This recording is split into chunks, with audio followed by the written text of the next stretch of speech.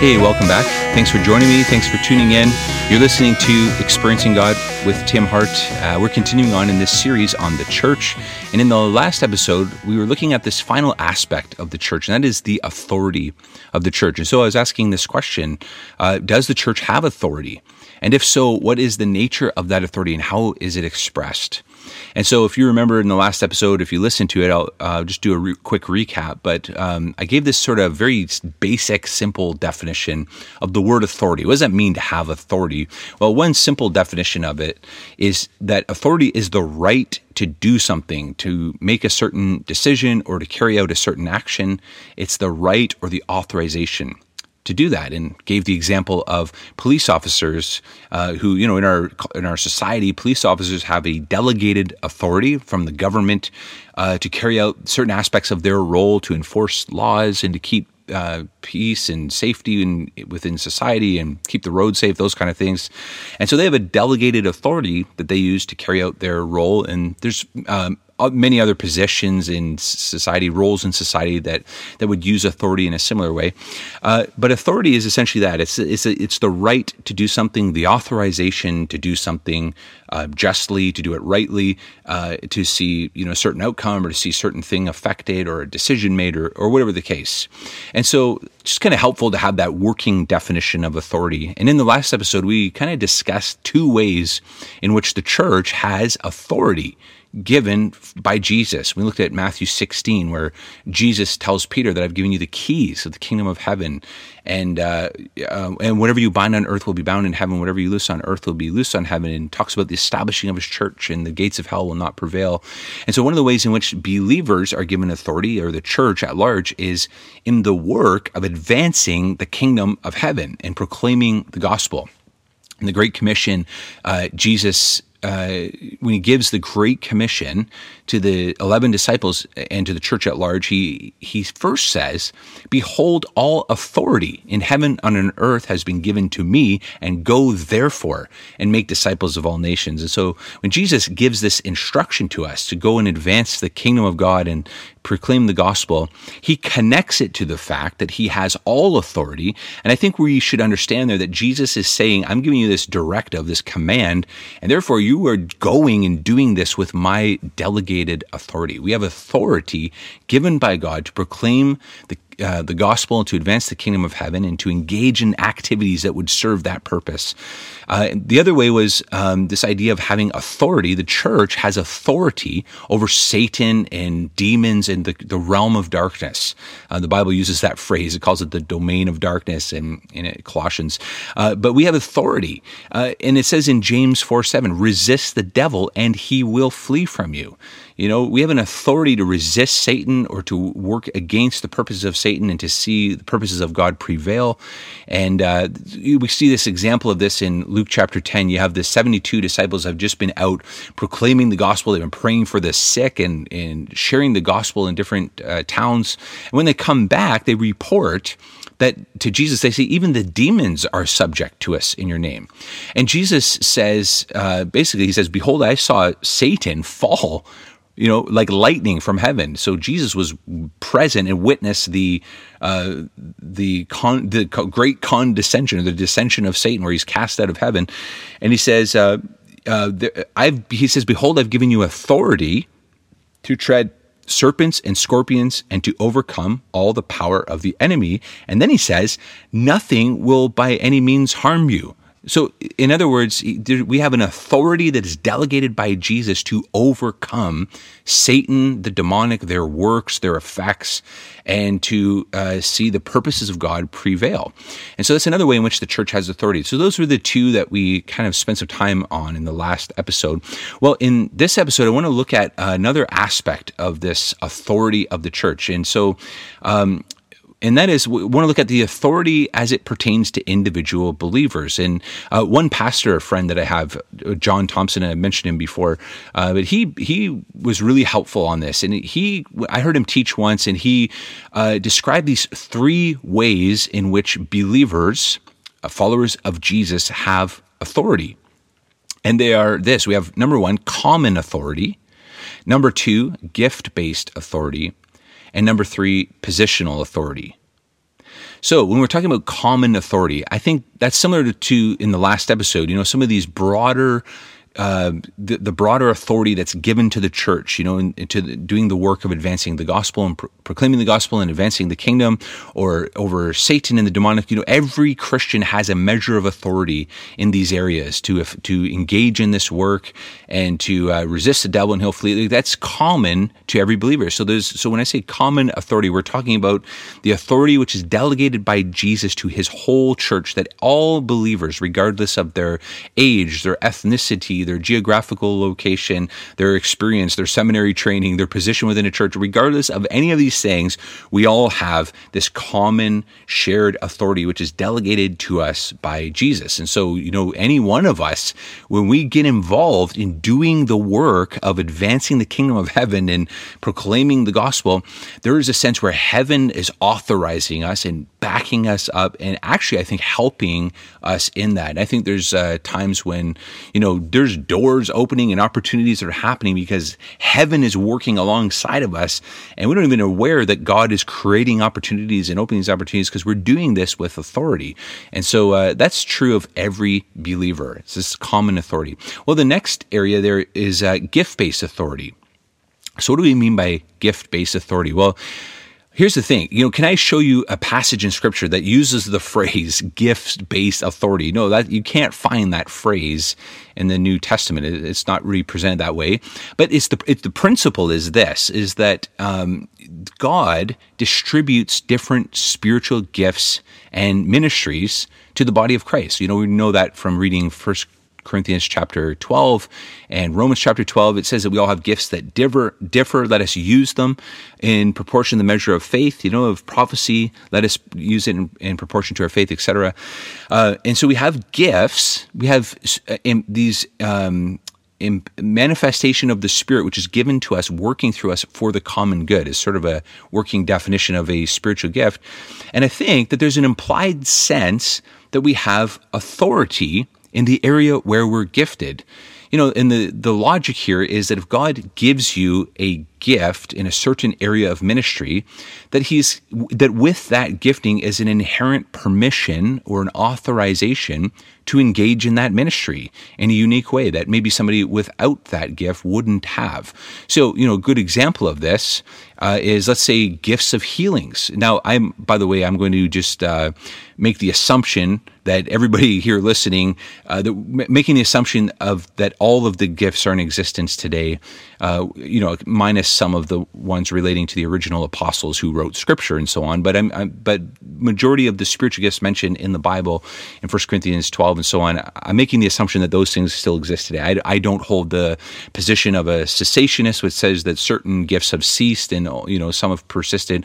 I believe that gifts of healings and working of miracles, that all those things are still in existence today and still at work in the church today. And I've discussed that on previous episodes.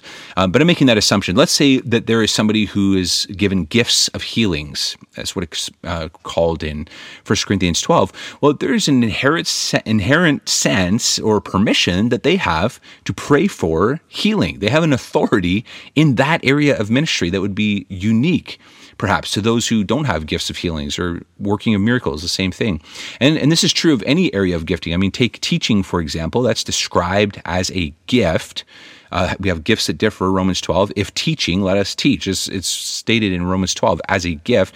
If you have a gift of teaching, then there's an authority that you have to teach. In fact, I'd even argue a responsibility to teach. And James 3:1 is a helpful passage here. It says, "Not all of you should presume to be teachers, because you know that we who teach will be judged more strictly." And so we're actually exhorted to not presume to be teachers, unless it's clearly a recognized and affirmed area of gifting that's affirmed in community and so on. It's a clearly recognized area of ministry and gifting. And then I think we have an authority to teach. We have a designated role from God to teach and to have that type of contribution to the body of Christ, to teach what accords with sound doctrine and to teach the Word of God and to give explanation and understanding to the Word of God, to help believers to apply that to their lives and walk more closely with the Lord. And so those who have gifts of teaching have an authority to teach. that those without those gifts don't have. Because the Bible says, like I said, don't presume to be a teacher, because we who teach are going to be judged more strictly. So you're exhorted actually not to take the role of teaching if that's not an area where you're gifted. Now, just as a point of clarification, in Hebrews 5, there is that one statement where it says, by now we should all, or Paul says, or the writer of Hebrews, I kind of think it's a sermon of Paul's that maybe somebody wrote down. But anyway, nonetheless, that's not the purpose of this episode. But the writer in Hebrews says to them in chapter 5, he says, by now you ought to all be teachers. He says, but instead I still need to give you milk, and solid food is for the mature, who by reason of use have their senses trained to discern between good and evil. And so one of the marks or characteristics of a mature believer is actually an ability to teach, or being able to teach. So I would think that means a competency in doctrine and in the Word of God. That's maybe characteristic of all of us who are mature in our faith, but that doesn't necessarily mean a gift of teaching and a responsibility to take a role of teaching within the body of Christ. I think there's an authority that is connected to the gift of teaching. And so when we're talking about gift-based authority, like I said, that's not a phrase you can find in the New Testament, but I think the concept is a fairly logical concept that if God gives an empowering and a gifting to do a certain area of ministry, that there is with it a permission and an authorization to do that ministry. There's a right to do that ministry that might just be a little bit more than what somebody else who doesn't have that gift. And so I think that's a really good way for believers to understand authority is gift-based authority. So brings us to the third type of authority. And this is what my friend John refers to as positional authority. I think it's a really good term. And this is authority that is connected to an official position within the church or an office within the church. So this would be where, pastors and elders, they have an authority that is inherent within their role as pastors or elders or deacons within the church.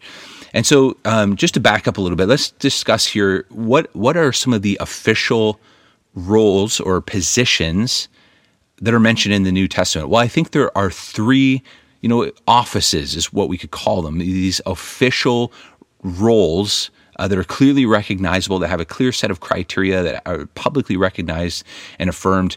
There's really three in the New Testament, and there's really only two that apply to you and I here today. So the first of these roles is apostle. And when I say apostle, I'm referring to the original apostles whom Jesus designated. In Luke 6 talks about how Jesus was up on a mountain, he prayed all night, and he came down in the morning, he brought his disciples to himself, and from them he chose and he delegated 12, designating them as apostles, and he gave them authority. And another account of that's recorded in Matthew chapter 10, Luke chapter 6, I think it's Mark chapter 3 is another place, where he designates these 12 as apostles. He gives them a unique authority. He sends them out to preach. That's one aspect of what they do. They become the founders of the church. But there's some other things that are really clearly recognizable criteria for apostles in the Bible, for these original apostles. And by the way, it's the 12, later on, after Jesus is crucified and resurrected, well, Judas Iscariot falls away. And in Acts chapter 1, the church is together. They designate a man, Matthias, to fill the role of Judas Iscariot, to become the 12th apostle, to replace Judas Iscariot. And later on, actually, in chapter 9 of Acts, we have the apostle Paul, Saul at the time. He encounters Jesus. He sees Jesus with his eyes, and Jesus calls him and designates him. And so later on, Paul writes at the beginning of a lot of his letters, he introduces himself as Paul, an apostle, not by the will of man nor by men, but by Jesus Christ. So Paul was actually chosen and delegated to the role of apostle by Jesus. And so he came after the 12. I think that James, the Lord's brother, is also an apostle. He's mentioned as such in Galatians 1, I think it's verse 19, around there. And then he also wrote the epistle of James. He was one of the main elders in Jerusalem. And so here's the characteristics. So this is why the original apostles are that you can look at their role as an office, an official role, and that is because there's certain criteria that made them apostles. Number one, they were chosen and delegated by Jesus. They were given authority, a unique authority to perform miracles and do healings and things like that. They were sent out to preach. They have an authority to write and approve Scripture. We get a hint of that in 1 Corinthians 14:37 when Paul says to the Corinthians that what I am writing to you is the commands of the Lord. There's this appeal that, if any of you is spiritual or spiritually gifted, let them acknowledge what the things that I write to you are the commands of God, that there's this authority to write, to approve, to be inspired, to pen the very words of God as Scripture, which is not something that is true anymore. That ended with the last of the apostles. And so they bore witness to the resurrection of Jesus. When Paul defends his apostleship, he says in 1 Corinthians chapter 9, verse 1, he says, am I not an apostle? Have I not seen our Lord? And so anyway, we get this sense of there's a very clear set of criteria that in terms of how these apostles are recognized. They're publicly recognized. They were appointed by Jesus himself. And so there's no ambiguity as to who those apostles were, capital A apostles. Now the question is there such thing as apostles today? I mean, some groups will teach that.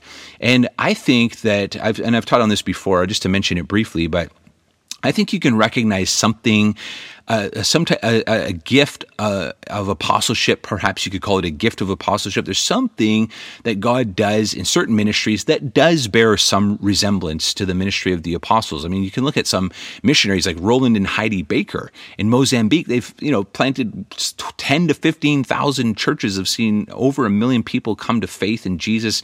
I mean, that looks a lot like some of the ministry of the apostles, planting churches and seeing the kingdom of heaven advance over a large area and giving sort of a regional oversight and pioneering new works of ministry. And I think there are ministries today that have some resemblance.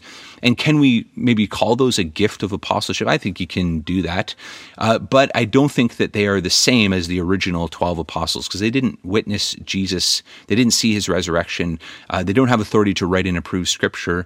In Revelation, it talks about the names of the apostles are on the foundations of the new city of Jerusalem, and they will be given authority to judge the 12 tribes of Israel. Well, that's not true of anybody who would have something like an apostolic ministry today. And so I think, can there be capital A apostles that were the original apostles of the Bible? And then could there be something like a small a apostle or something that's similar today, maybe missionaries? I think you can recognize that today.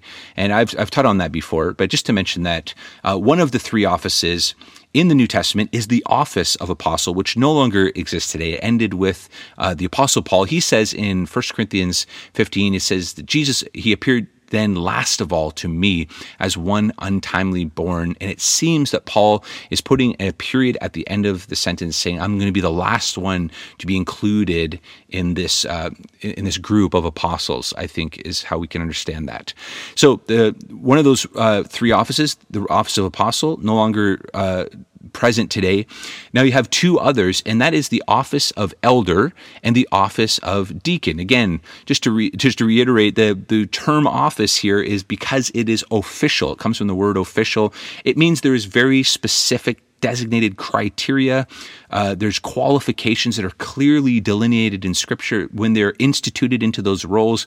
It's done publicly. It's done with the affirmation of other leaders. It often involves the laying on of hands. There's really no ambiguity. No one's kind of scratching their head wondering, is so-and-so an elder, or is he a deacon, or is he none of those?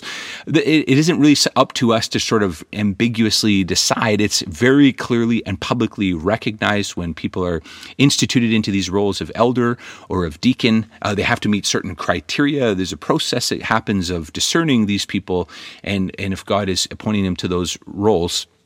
And so now in some charismatic groups, they will refer to other things as offices. So, they'll read the roles mentioned in Ephesians chapter 4, where it says Jesus gave some apostles and some prophets, some evangelists, some pastors and teachers for the equipping of the saints for works of ministry. Well, in some charismatic settings, they will, refer to those roles as offices. You have the office of a prophet or the office of an evangelist. Well, I kind of understand what they're doing there. They're recognizing these as valid roles of leadership within the church. It's kind of, they're there to equip the saints. However, I don't think we can use the term office. And the reason is there's really no, like I said, official set of criteria. There's no list that tells you the qualifications for the office of a prophet or of an evangelist.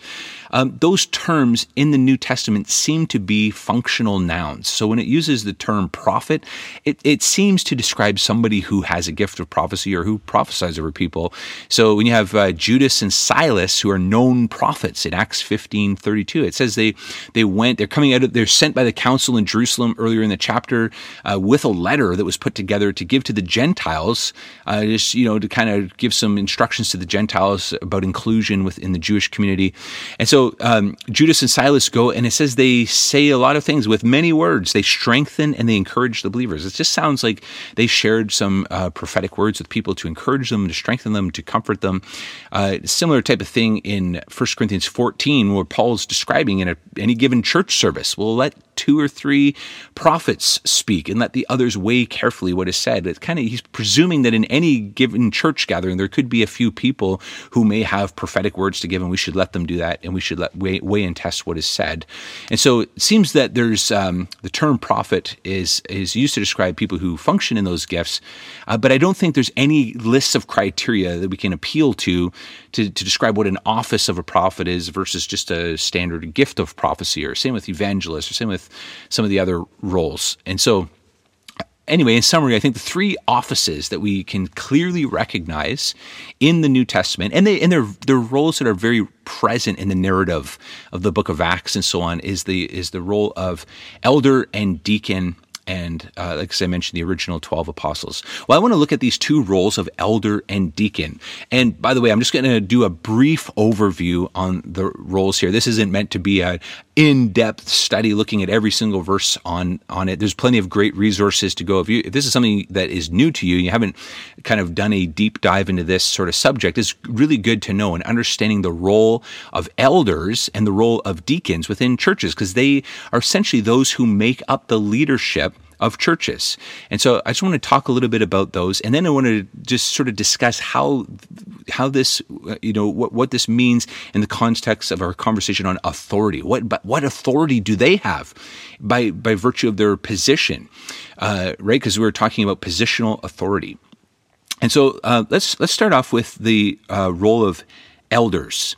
So there's several places that mention this role of elders. And the first place I want to look at, if you have a Bible, I'm going to flip open to Acts chapter 14, towards the end of the chapter. So this is Saul and Barnabas, Paul and Barnabas, and they were together. With a group of other guys, they were praying and fasting, and the Lord said, "Set apart Saul and Barnabas for the work of ministry." They were sent out into what is referred to commonly as the first missionary journey. So they go into various places, and they're proclaiming the gospel. They're doing there's signs and wonders taking place to confirm the message of the gospel and to attest to who Jesus is, and then they're planting and establishing churches.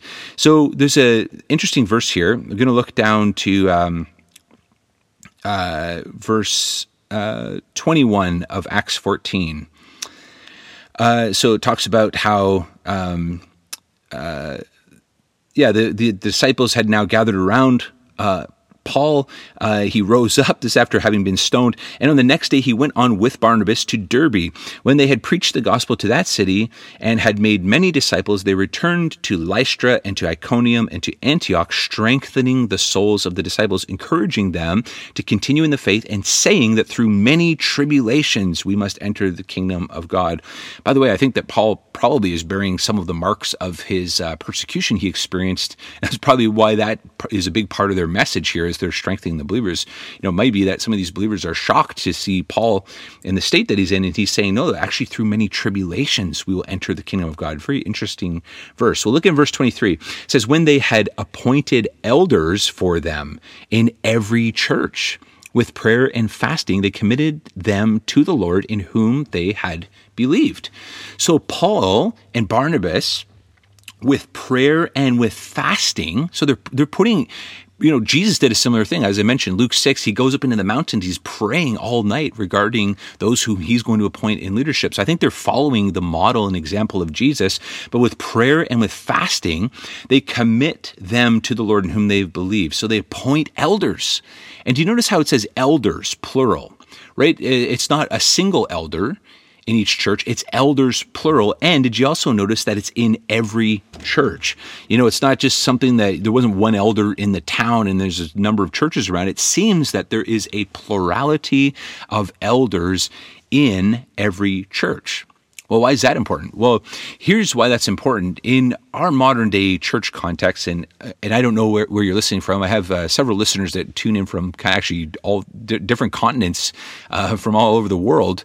But here in North America and in other places in the world, in Europe and so on, a lot of churches are structured in a way where,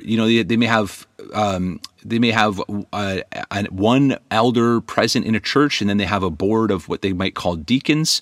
We'll talk about deacons in a few moments. Or they may have a pastor, and they may have something like an elder board or a presbytery that actually is somewhere else. It's a group of elders that's over that city, and maybe the pastor would report to them, or there's some kind of higher governing authority over the churches in the area. I mean, there's a number of different church models of governance.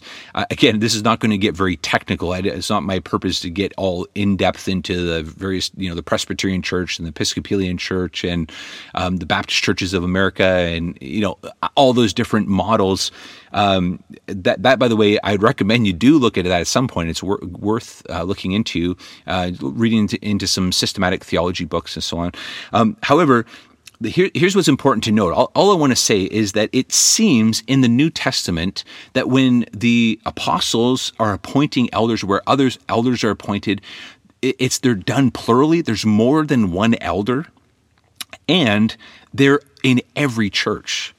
And that's important, I think, for two reasons. Number one, some of what we're going to look into the role of elder is you really can't do it very well if you're not present in a church community. It's very difficult to exercise any real oversight over a community if you have no idea what's going on there and you're doing it from far away. It's very difficult to do. So one of the words, by the way, for an elder, Titus chapter 1, is the word overseer. And the word overseer, episkopos in the Greek, it's where we get the word Episcopalian from. And episkopos, it basically means to have oversight, to have oversight, to be watchful over a community. And it implies watching and knowing what's going on. Like just, in fact, the same way as, the Christmas story and the shepherds watched over their flocks by night. It's like they're probably standing up on a hill so they can first of all see everything. And they're looking in the sheep. And what they're looking for is there predators coming in that are going to attack the sheep? Is there any vulnerability in the fence that the sheep could wander off? Is there any robbers or thieves that are coming over the fence and trying to steal the sheep? They're being very watchful and giving oversight to that flock as part of giving care and protection to that flock. And so I think that's some description of what that term overseer is, episkopos in the Greek, is to give oversight to the congregation. And so it's very difficult to give oversight to a flock that you can't see and you're not even present in the same city. Some of the things that the elders would recognize is if there's works of the enemy happening, is there a little leaven that's coming to leaven the whole lump? Paul describes that in 1 Corinthians 5, where, there's some sin that takes place in church. It can actually affect the whole church. And so the elders need to be aware of these things. Or is there false doctrine and false teachings being spread throughout the church and contaminating the church? And, they need to be present to know if this is going on. It's very hard for them to do that from a distance. So it seems to me that elders are present in the churches, and they're also plural. And here's the significance of the plurality of leadership. Well, first of all, plurality of leadership is something that God has had, in the role of elders, is something that's actually consistent throughout Scripture. Like back in the time of Moses, God appointed 70 elders. And so there's other people who are appointed to roles of leadership and, in governing and deciding on cases and disputes between the Jews. Moses, in the end, wasn't responsible to do all that on his own. God appointed 70 others. So there's a plurality of leadership, even back in the time of Moses. Jesus, when he appointed the apostles, he didn't choose one apostle. He chose 12 apostles. So you even see, some value from Jesus' perspective for plurality in leadership. And here in this passage, we see that Saul and Barnabas are appointing elders, plural, in every church. And so it seems that there should be more than one elder in a church. Now, there are, again, church governance models where, they have the senior pastor is the elder, and then you have, a deacon board perhaps of that, or some type of leadership board that's under the pastor. But ultimately there, in a setting where you only have one pastor and he's the only elder, well, he kind of has the ultimate authority. And that may go fine. There's some churches where that works, and the churches are healthy, they're growing. However, I heard, actually, as I was listening to some teaching by Wayne Grudem on this topic, he described that there was a church once where there was an elder, the senior pastor was elder, all of the board members actually were deacons, and there came a dispute. The elder, the pastor or the elder was trying to, take the church in a certain direction, and the deacons all disagreed. In fact, the deacons were all unanimous in their decision. And at the end of the day, the pastor said, well, I'm the pastor. None of your votes counted. What I say goes. And so they have you end up with a little bit of an unsafe situation where you have no accountability. You have someone who has empowered with a lot of authority, but with no accountability. Well, the beauty of having a plurality of elders is that their authority is when they come together in agreement. And there's also a safety and an accountability. Because here's the reality, even in the Bible, it describes that even from among elders, there can be those who can arise among the ranks of elders who are not pure or not trustworthy. There's an example of that in Acts chapter 20, so a few chapters later. And this is a passage where Paul is exhorting the elders in Ephesus. He speaks to the Ephesian elders. He kind of describes a lot of his time in not shrinking back from the Word of God. He talks about how he's going to Jerusalem constrained by the Spirit. And later on in verse 28, this is what he says to this group of elders. He says, pay careful attention to yourselves and to all the flock in which the Holy Spirit has made you overseers. So here's another example where we get that term, overseers, to keep watch over, to care for the church of God, which he obtained with his own blood. I know that after my departure, fierce wolves will come in among you, not sparing the flock. Again, that's sort of a role of an overseer to keep watch for these kind of things.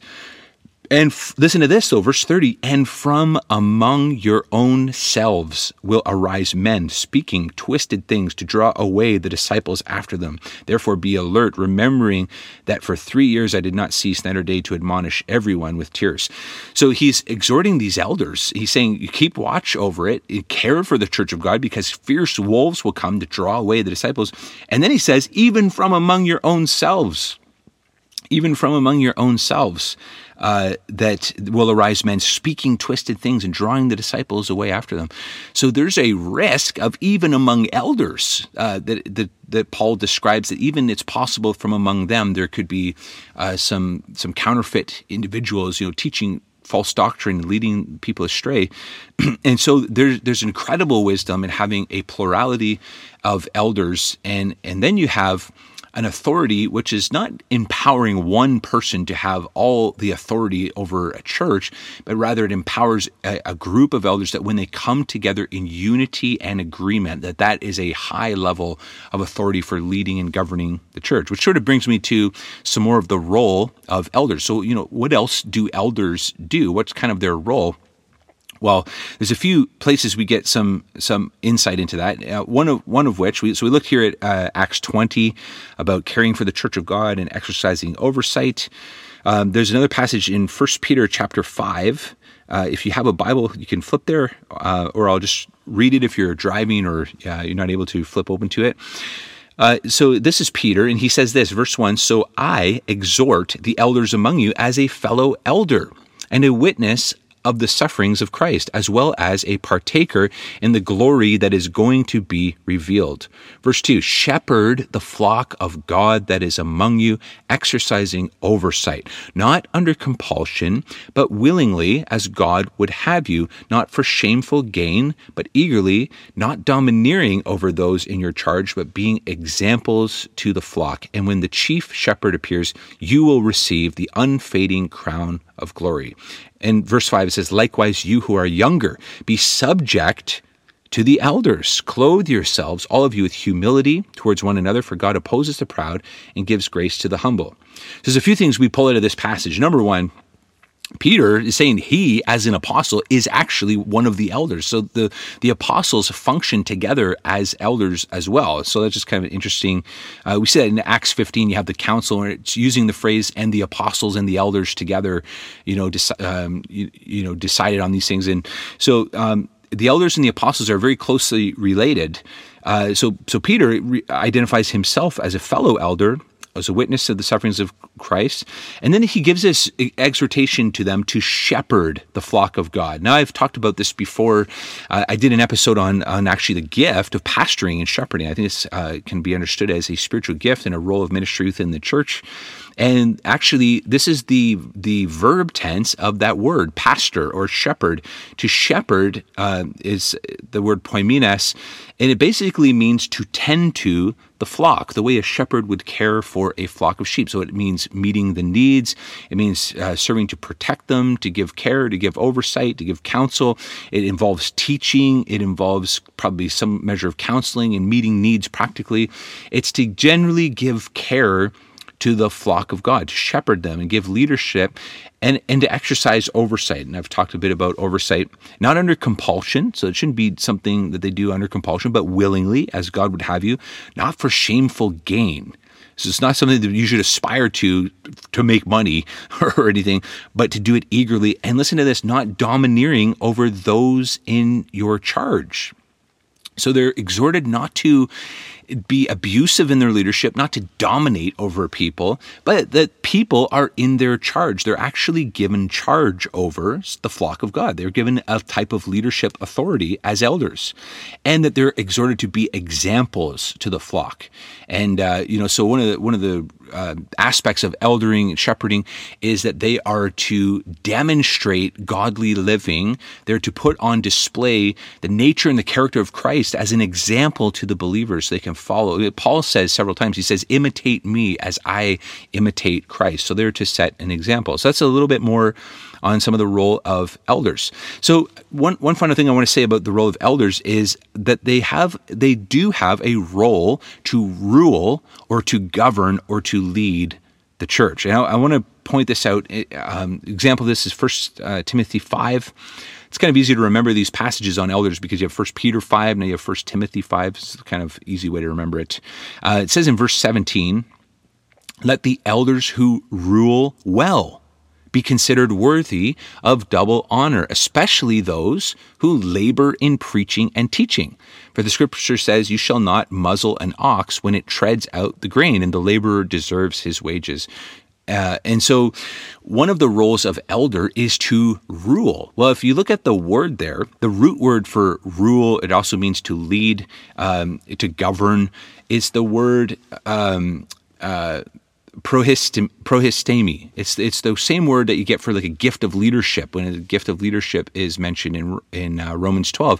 And the word basically means to stand before and to give an example. It means to exercise oversight, to govern, to rule. So there's a role that elders play in governing the affairs of the church. They make decisions. They intervene in situations to ensure the health of the church. And another aspect is they labor, some of them, not all of them, some of them labor in preaching and teaching. So this is where we get, in the churches today, where we have senior pastors who are on full-time staff with the church, and what they predominantly do is to teach and to preach and give leadership to the church. Well, it says that we should honor them, giving double honor, especially those who labor in preaching and teaching. And then it says, there's always some dispute that arises. Should pastors be paid?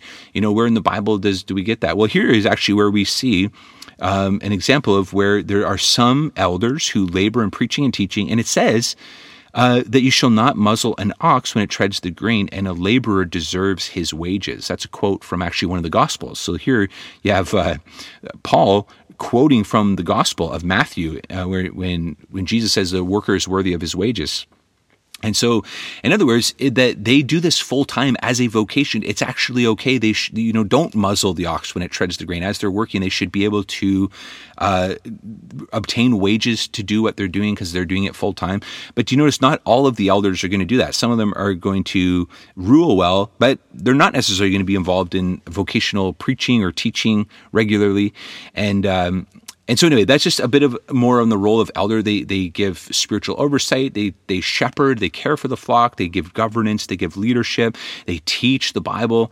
Some of them do this full-time vocationally and actually receive wages for it. And so and the apostles seem to identify themselves as elders. So that's a little bit of a description as to what elders do. Now, here's the thing. In Scripture, because the question is, well, to what degree do they have authority, and what should our perspective be when we have elders, when we're part of a church and there's elders in that church? What's their role in terms of authority and leadership in our lives? Well, there's a few places. So number one, we get here that we should let them, or we should give double honor to those who rule well, and especially those who preach and teach. There's another passage in 1 Thessalonians chapter 5, verse 12.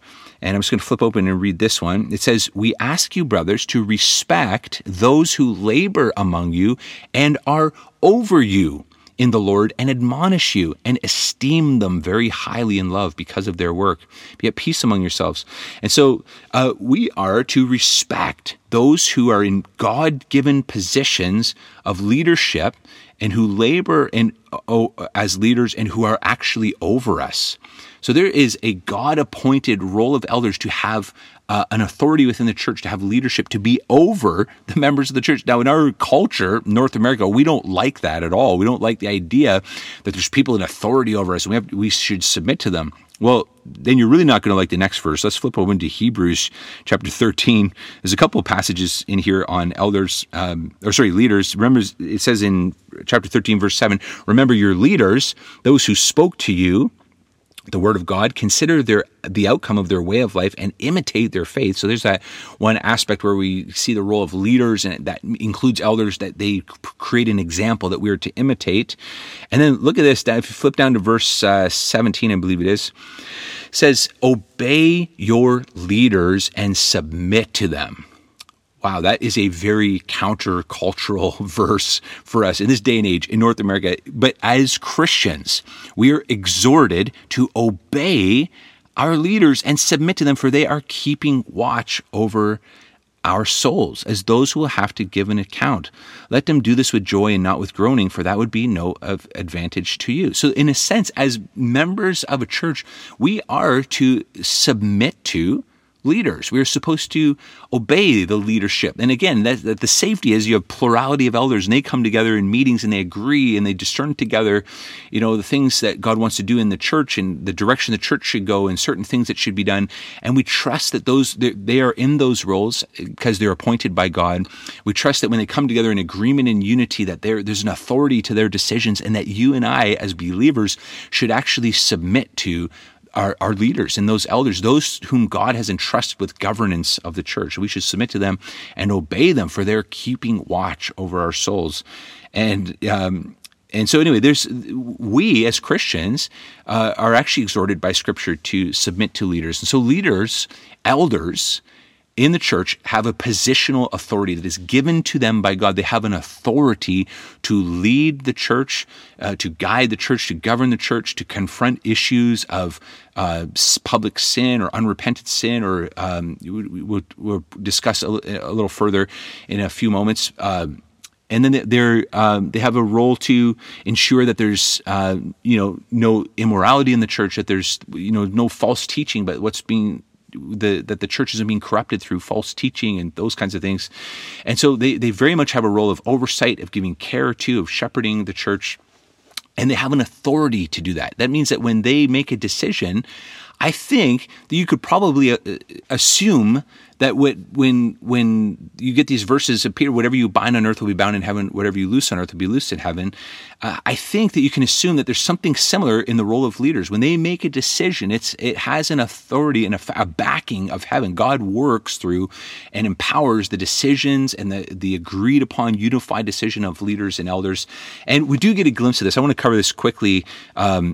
Not spending a lot of time, but in Acts chapter 15, there's a very interesting example of this kind of eldership, governing and ruling and decision-making, which it seems to involve and have the endorsement of God on it. And so what's happening here is there are some of these, Jewish believers, the circumcision group, I think they're called, that they're teaching that unless you're circumcised according to the custom of Moses, you cannot be saved. Well, Paul and Barnabas got into a debate with these guys, and so they went up to Jerusalem to the apostles and the elders, and they bring this question. And so when they came to Jerusalem, they're welcomed by the church, the apostles and the elders. They all declared, they started declaring all that God had done with them. And it says again that some of the believers who belonged to the party of the Pharisees rose up and said, it is necessary to circumcise them in order to keep the law of Moses. And listen to this, it says the apostles and the elders were gathered together to consider the matter. So they have a conflict in the church. They have a theological issue that's come up, and they come together, they meet. Again, it's not everybody, it's the apostles and elders gathered together to consider the matter. And after there'd been much debate, Peter stands up and basically addresses them in terms of how God has given the same gift of the Holy Spirit to the Gentiles just as he has to the Jews, and there's no distinction. We're all saved by faith. And he kind of rebukes them, why are you putting God to the test by placing a yoke on the neck of the disciples that neither our fathers nor we have been able to bear? That's verse 10. But we will believe that we will be saved through the grace of our Lord Jesus Christ.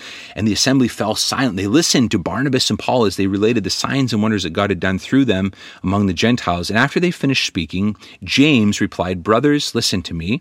Simeon has related how God first visited the Gentiles to take from them a people for his own name. And he quotes here from Amos. I'm going to move down a little bit. He says, verse 19, therefore my judgment is that we should not trouble those of the Gentiles who turn to God, but should write to them to abstain from the things polluted by idols, and from sexual immorality, and from what has been strangled, and from blood. So he gives these, it seems that they come to this decision, there's these 4 points they're going to have the Gentiles observe, which is going to help them to integrate into the community with Jewish believers. And so if you read that a little bit later, they decide they're going to write a letter, and they're going to send the letter with Judas and Silas. And it's a verse in that where it's in verse 25. It's verse 28. Listen to how they describe it in verse 28. Their decision. They said, for it has seemed good to the Holy Spirit and to us to lay on you no greater burden than these requirements. And it's those 4 things. So it's interesting that you have the elders and the apostles coming together to consider this conflict and this matter that's been brought before them. And they come to a right judgment and they receive wisdom from God. And it says, and it seems to indicate that it seems good to us and to the Holy Spirit. So the Holy Spirit gave an endorsement in their decision and how they move forward. And so I think that when they make decisions as leaders and as elders, that there's a sense where heaven is in agreement and affects the decisions that they make, and there's an authority for them to function as elders. So very quickly, I want to cover then, what is a deacon and how is that different? That's the other office. Again, when you see the qualifications for elder listed in 1 Timothy 3, well, it goes on to list a very similar set of qualifications for deacon. So it is also an official role of ministry that is recognized in the church that has specific criteria and qualifications. It is official. It's an office. And so where did this role come from, and what is this role? Well, if you flip over to Acts chapter 6, this is where the role of deacons is administered. So what's going on in Acts 6, the setting is this. There is a group of Hellenistic Jews and the Hebraic Jews, and they're in a dispute. The Hellenists raise a dispute against the Hebrews because their widows are being neglected in the daily distributions. And so the 12, they summoned the full number of the disciples, and they said, well, it's not right that we should give up preaching the word of God to serve tables. Therefore, brothers, pick out from among you 7 men of good repute, full of the Spirit and of wisdom, whom we will appoint to this duty. But we will devote ourselves to prayer and the ministry of the word. What they said pleased the whole gathering. They chose Stephen, a man full of faith and of the Holy Spirit, and Philip, and Prochorus, and Nicanor, and Timon, and Parmenas, and Nicholas, a proselyte of Antioch. These they set before the apostles, and they prayed and laid their hands on them. That's interesting. So there's an appointing of their role by the laying on of hands, and the word of God continued to increase, and the number of disciples multiplied greatly in Jerusalem, and a great many of the priests became obedient to the faith. So we have this role of these ministers. By the way, the word deacon comes from the Greek word diakonia, which is where we just translate that to mean ministry or service. So it's a very broad, generic term. Paul uses that term even referring to himself as a servant, and in a few places. So diakonia means service, it means ministry, and so the apostles are saying it wouldn't be right for us to be pulled away from our role of the ministry of the word and of prayer to these other sort of practical tasks of waiting tables. It seems that we should appoint others to have some oversight, to have some leadership in the actual sort of outflow of ministry and service within a church community. And so they raise up these 7 men, and they give them this role. They're appointed, they're laying on of hands. It's an official induction into this role. And later, these are described in the epistles as deacons. And so what does a deacon do? As I mentioned, it basically means to serve, to give service, to give ministry. And I think my opinion of this is I think that this can be descriptive of a broad, many different roles within church. This has a pretty broad application.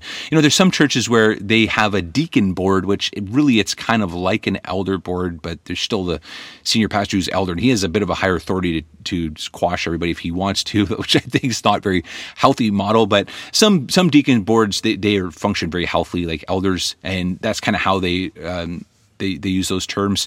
However, I think that it's a little bit more consistent with the word is that they're people who are engaged in actual works of ministry and service in the church community. I think that can mean everything from like someone who is a director of children's ministry, who oversees the children's ministry and appoints volunteers and just ensures that the children are being cared for and ministered to in church and not neglected. I think that falls very similar to what you read in Acts chapter 6, where there's a group of people being neglected, and so these men step in and they take on this role to serve practically and to meet a need. And so I think that could include a children's ministry director, which I think can be male or female. I think it would include a worship director or worship pastor who would oversee a ministry of worship and ensuring that there's instruments and a sound system. There's people on a sound team, or there's musicians who play, and just organizing schedules. There's some administration, I think, in their role. There's some organizing in their role, and they just serve to practically see ministry happen. I think they're also at times involved with overseeing some of the affairs of a building, like taking care of the maintenance of a building. I think they might even at times do something a lot like Acts 6, where they might run something like an Operation Feast or something in the evenings that serves food or administers resources of the church. Maybe they have something like donations where they can give clothing or they give food. And I think that would all fall under the oversight of that would fall under the purview of deacons. And so I think it can be youth pastors, I think, would fall in this category. There could be different outreach teams. There could be missions committees and those kind of things. But they just are fulfilling practical areas of ministry, practical areas of service within a church.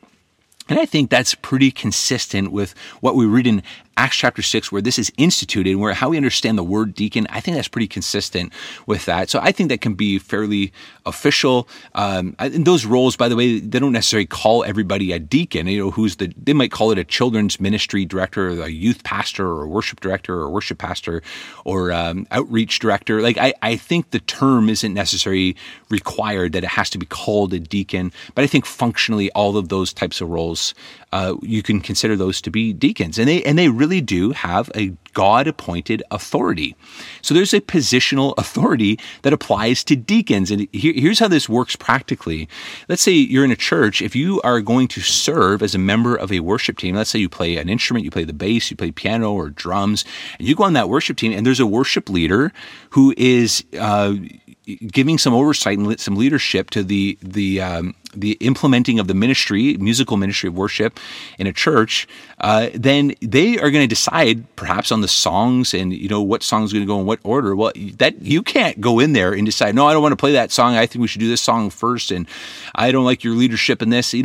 Actually, I think the Bible says that we should submit to those kinds of roles of leadership as well. When there's somebody who's leading a worship team, like go into that setting with the heart that to serve, to say, I'll serve, I'll do the order of songs that you want. I mean, it doesn't mean you can't make suggestions and things like that or appeal a decision. But in a general sense, I think that our posture and our attitude is we should come in and submit to those spheres of influence and spheres of leadership that are given to certain people in the church. If you're going in to help teach in the children's ministry and they want you to do a craft with the kids, get the popsicle sticks and the glue out or whatever, I mean, do the craft, submit to the person who's been given some oversight, some leadership in this area, and serve them, not like making it a burden for them. So I think that that it's important that we recognize even the smaller spheres of leadership, authority, and influence, and to create a culture in churches where we really do submit to leadership. I think leadership can very much be expressed in those smaller settings as well.